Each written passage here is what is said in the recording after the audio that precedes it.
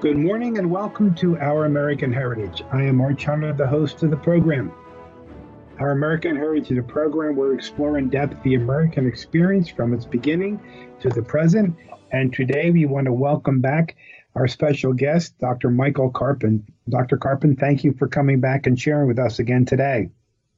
Very nice to be back, Arch. Always a pleasure. Well, it's a pleasure to have you.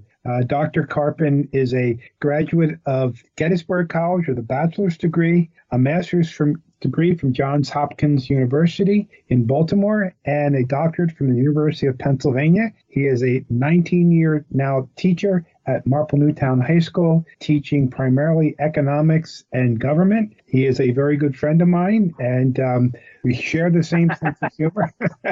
And he's a very good golfer. Jury's out on whether that's a good thing or a bad thing. Well, it's a good thing. Dr. Karpen is also the editor of a recently published book on causes of the Civil War that he was the editor of, and it's a very fascinating and interesting read. And he shared with us the causes of the Civil War. So, and as he said in our first show, it's slavery, but it's much more complicated. It's easy, but also complicated. He was talking to us about the nullification crisis in the first program. So, Dr. Karpen, if you'd like to pick it up there and continue on, and I have a question that I just thought of. So, if you want to continue. Go for it. We'll jump in with your question. In the first program, you were talking about these brothers, the Drayton brothers, and Thomas writing a letter about the sadness and remorse that he had of them at South Carolina have to secede after the election of Abraham Lincoln. And you were talking about, the expansion of slavery in new territories or non-expansion. Do you believe that South Carolina jumped the gun in seceding from the Union, or was it the right thing for them to do at that point? Boy, I guess, regardless of what I think, they thought it was the right thing to do by that point. I mean, you look at the amount of states that seceded between Lincoln's election and his inauguration in March of 1861. I guess that the question is, how do you answer that one? What a good question. That seeing the tremendous amount of action that James Buchanan took on the issue to try and keep the South from succeeding. I'm being sarcastic right there because Buchanan did practically nothing.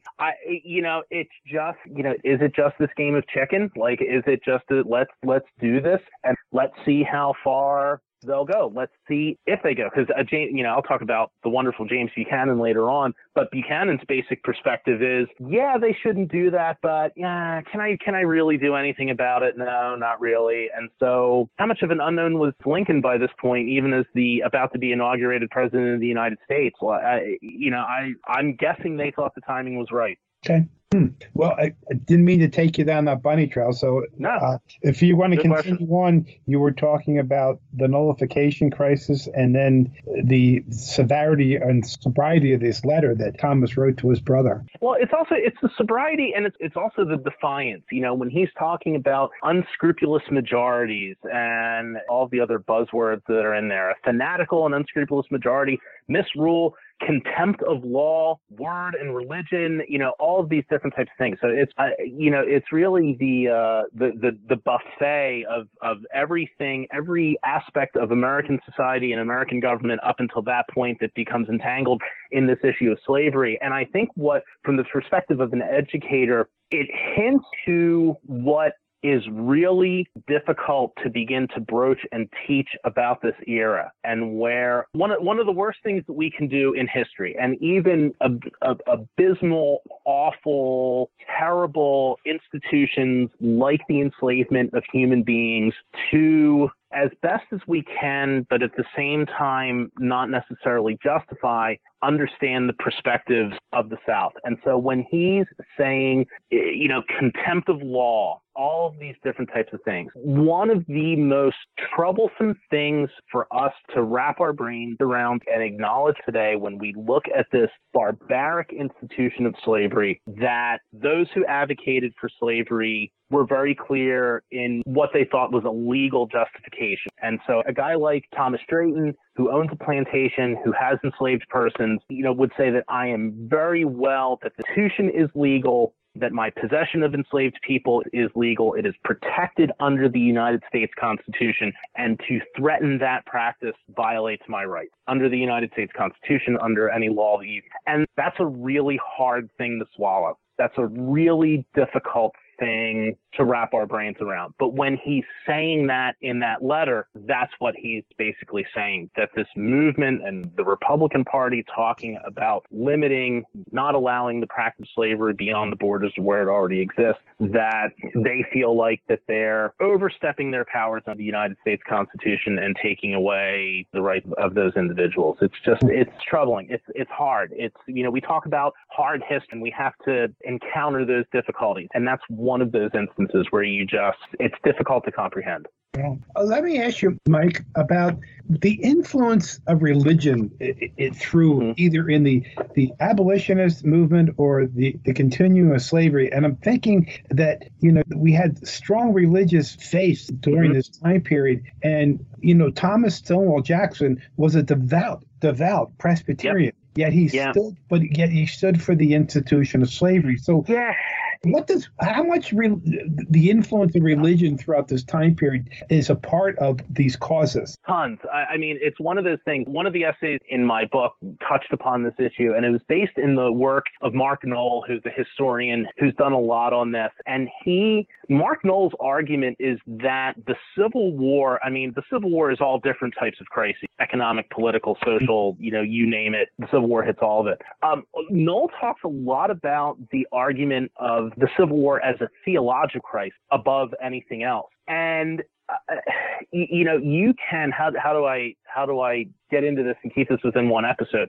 I mean, think of what's going on from the time period of the Constitutional Convention up until the 1830s, the Second Great Awakening, the growth of Protestant faiths all over the United States, that religion is going to lead to a golden age in America. We can change laws, we change behaviors, we can improve society. And it's no coincidence that many social movements begin to take shape during this time period. Temperance movements, emancipation of women, and important to our discussion here, abolitionism. But it's not just social movements who take their foundation from this Second Great Awakening. It's just that even within these religions, so you mentioned Stonewall Jackson and then the Presbyterians, a lot of Protestant faiths, as you know, they all read the same book. They all read the King James Bible, the best-selling book of the 19th century in the United States, but they interpret it differently, both to justify the practice of slavery and to advocate for the abolition of slavery. And you see many Protestant faiths in the United States, Methodist, Baptist, Presbyterian, splitting along regional lines during this time period because they can't agree on this issue. And so David Childs is the historian who wrote for my volume, and he very interestingly, and if you're interested, I suggest you get the book and read his essay more in depth. But he discusses in depth these fault lines over the issue of slavery by groups of people looking at the same source document. Absolutely fascinating. It's something I had never really appreciated before. And the abolitionist movement, was that necessarily just a religious movement or just, a neutral movement in this time period? It is all of the above. Like many things, you get the whole gamut. If you think about people like, William Lloyd Garrison and Frederick Douglass, they come from the religious end of it. Obviously, the Society of Friends, the Quakers, including one of my favorite stories from this time period, Passmore Williamson, who's the Chester County and Philadelphia guy who openly, willingly goes to jail to violate the Fugitive Slave Act in the 1850s.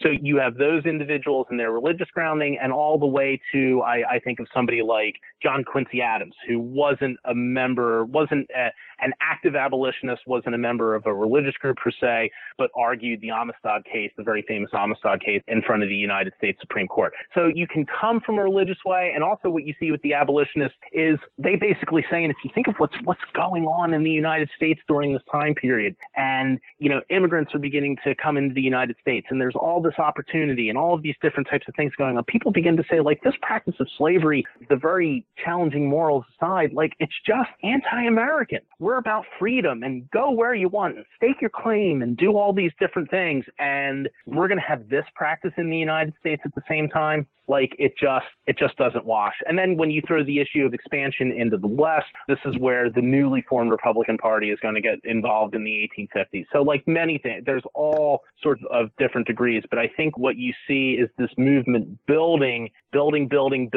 and then, gosh, the 1850s. And this is where I come back. What is your point of no return? What is your point where the die is cast and we're going to have this conflict and you're not going to have compromise on this issue? And the end that Thomas Drayton talks about in 1860 is inevitable. But the 1850s is several episodes in its own right for this show. So I don't know how much time we have left or how you want to navigate through that, but I will try the best I can. Well, we still have a significant amount of time, so if you would like to, all right, let's go for it. Go for it. Yeah. You know, what happened in the 1850s that made this point of no return? Well, it's the issue of westward expansion. It's the issue of, it's funny, I was actually sitting at Quizzo last night, one of my favorite Wednesday night activities, and one of the guys on my team said, you know, well, what did James K. Polk do when he was president of the United States? Because these are conversations you normally have when you're playing trivia. And I said, well, he won the Mexican War. So I think that's almost like the starting point. So we win the Mexican War in the late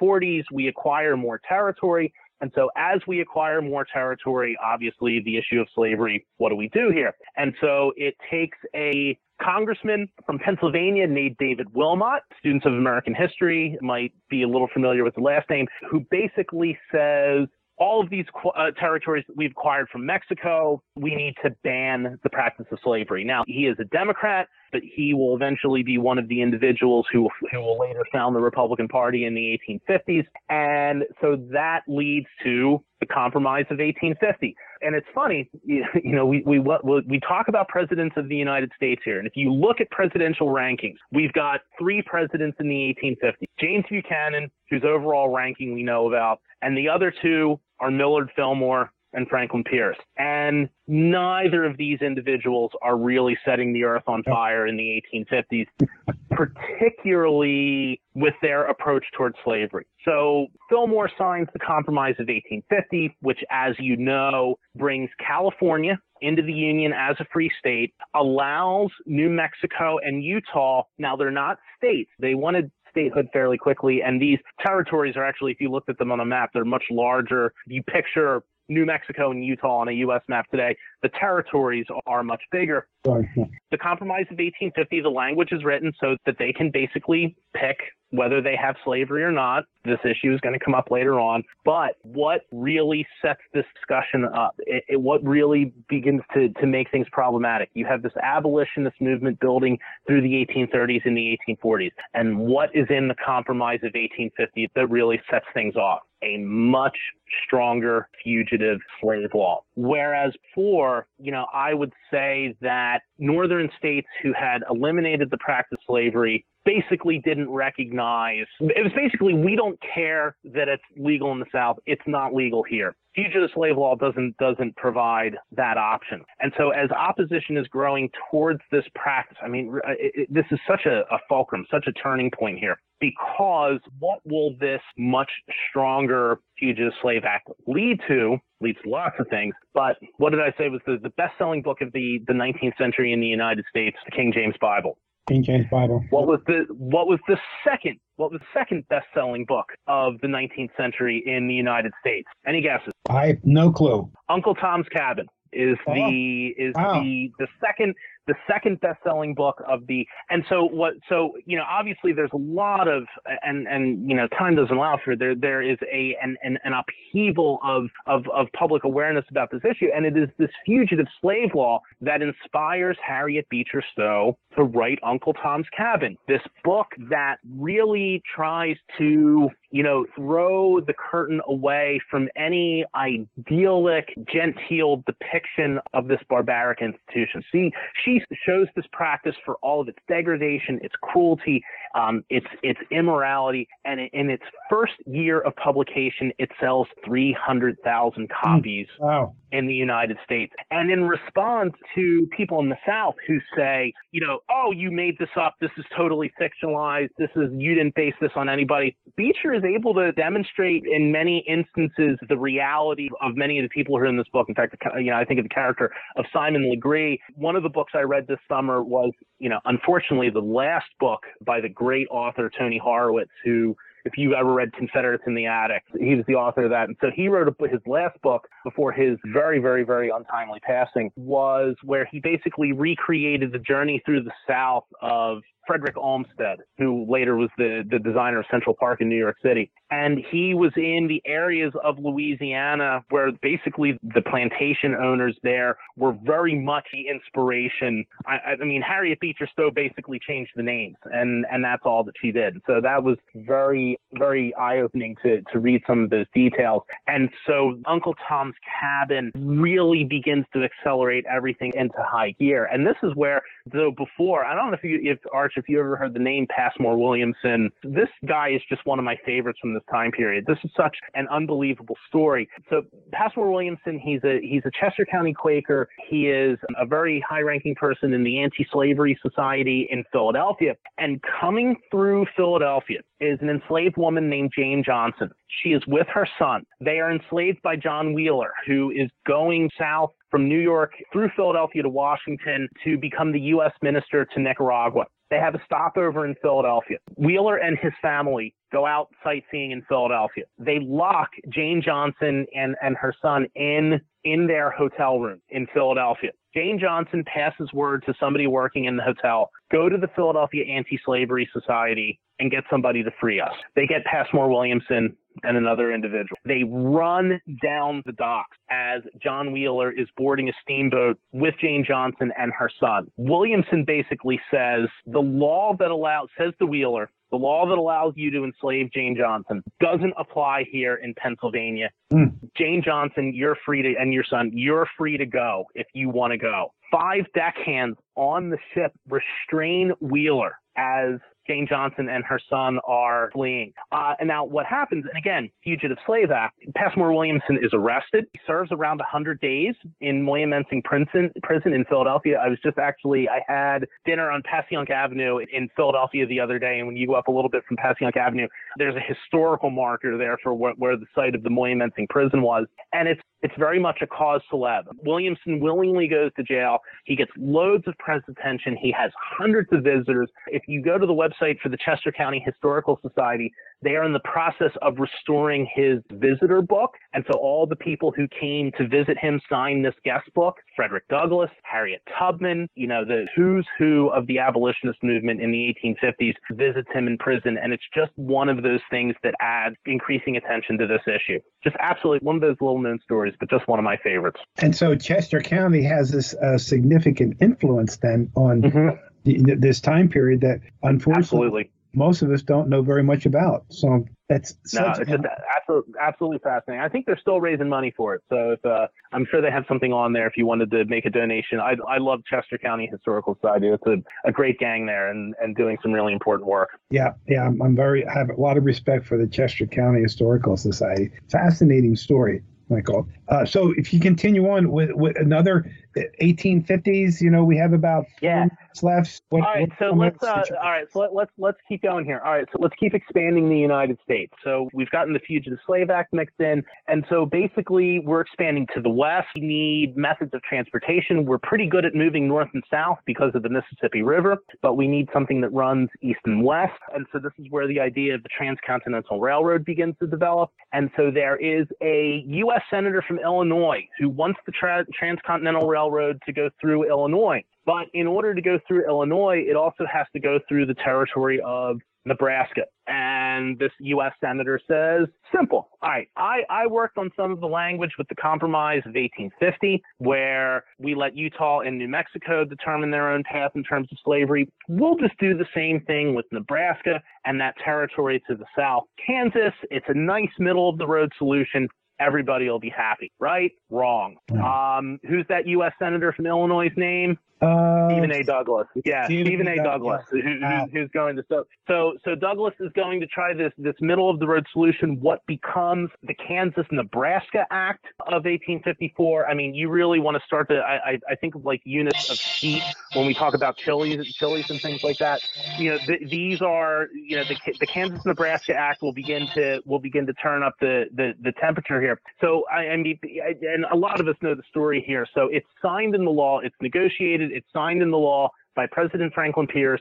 Nebraska will settle as a free state, but you know, I mean, what happens in Kansas? I mean, and anti-slavery forces flood into Kansas because the basic gist of the bill is that popular sovereignty will determine whether these are slave states or free states. And so Kansas, literally, I mean, we talk about battleground states today when in presidential elections. You know, let's talk about battleground states in, you know, for real in 1854 and 1855 when we talk about Kansas. This is where John Brown comes on to the scene here, and some of his activities in Kansas during this time period are well documented, and it does very little to assuage the issue. You know, and the other really important thing that it does here, I mean, this is just like falling dominoes, you know, just one thing after the other, is that in terms of our political parties during this time period, the issue of slavery will divide the Democratic Party to an extent. You'll get different wings of the Democratic Party that will fracture,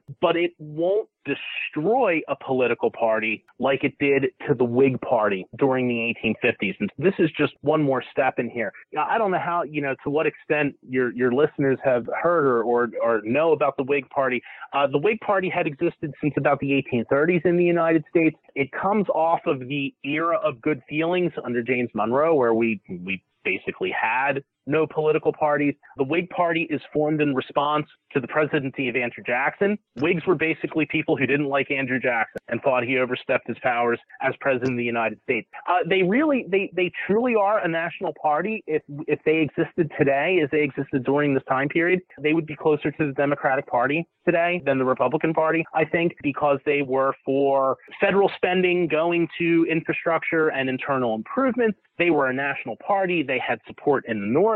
They had support in the South. They were able to get along with one another because there really wasn't a lot of discussion of the issue of slavery. The 1850s changed that discussion. And because you have sections in the North and sections in the South, they really can't agree. And so what happens to the Whig Party over the issue of slavery is that it dissolves. And so you have pro-slavery Whigs go towards the Democratic Party, have some Whigs go towards, if you know anything about Millard Fillmore, here he is again, and the Know Nothings, the nativist movements of the mid-1850s that were more anti-immigrant than anything else. Some former Whigs gravitate towards there, and then the other Whigs go towards this new Republican Party, which is founded in 1854 as an anti-slavery party. Abraham Lincoln, his one term as a congressman in the 1840s, where he spoke against the Mexican War. The Whig Party was against the Mexican War. He was a Whig. So he started off his political career as a Whig and then eventually becomes a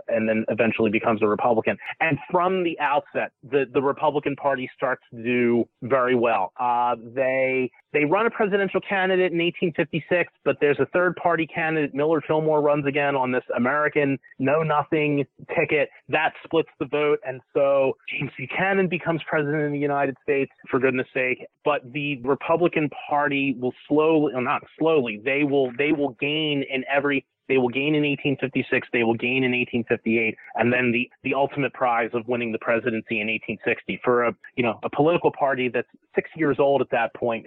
It's a pretty impressive feat. And unfortunately, Dr. Karpen, we are up against the time at this point. So if you would be so kind to come back and continue this discussion and continuing with the causes, because I feel that you are still just scratching the surface with some information you'd like to share. We could be here for the next 100 years, but I'll definitely come back. Well, I promise we would love to have you come back and continue this discussion, but we want to thank you again for sharing your knowledge with our listeners of some of the causes for the Civil War and enlightening all of us that though these issues, it's slavery, but there's so many more things that need to be looked at and discussed along the way. So thank you so much for coming and sharing with your knowledge to our listeners again today. And we look forward to having you back. I look forward to coming back, Arch, always. Thank you so much for doing this with us, Dr. Karpen. Please, listeners, also look for Dr. Karpen's book, Causes for the American Civil War, and it's just recently been published. So this is WFYL 1180 AM, Working for Your Liberty.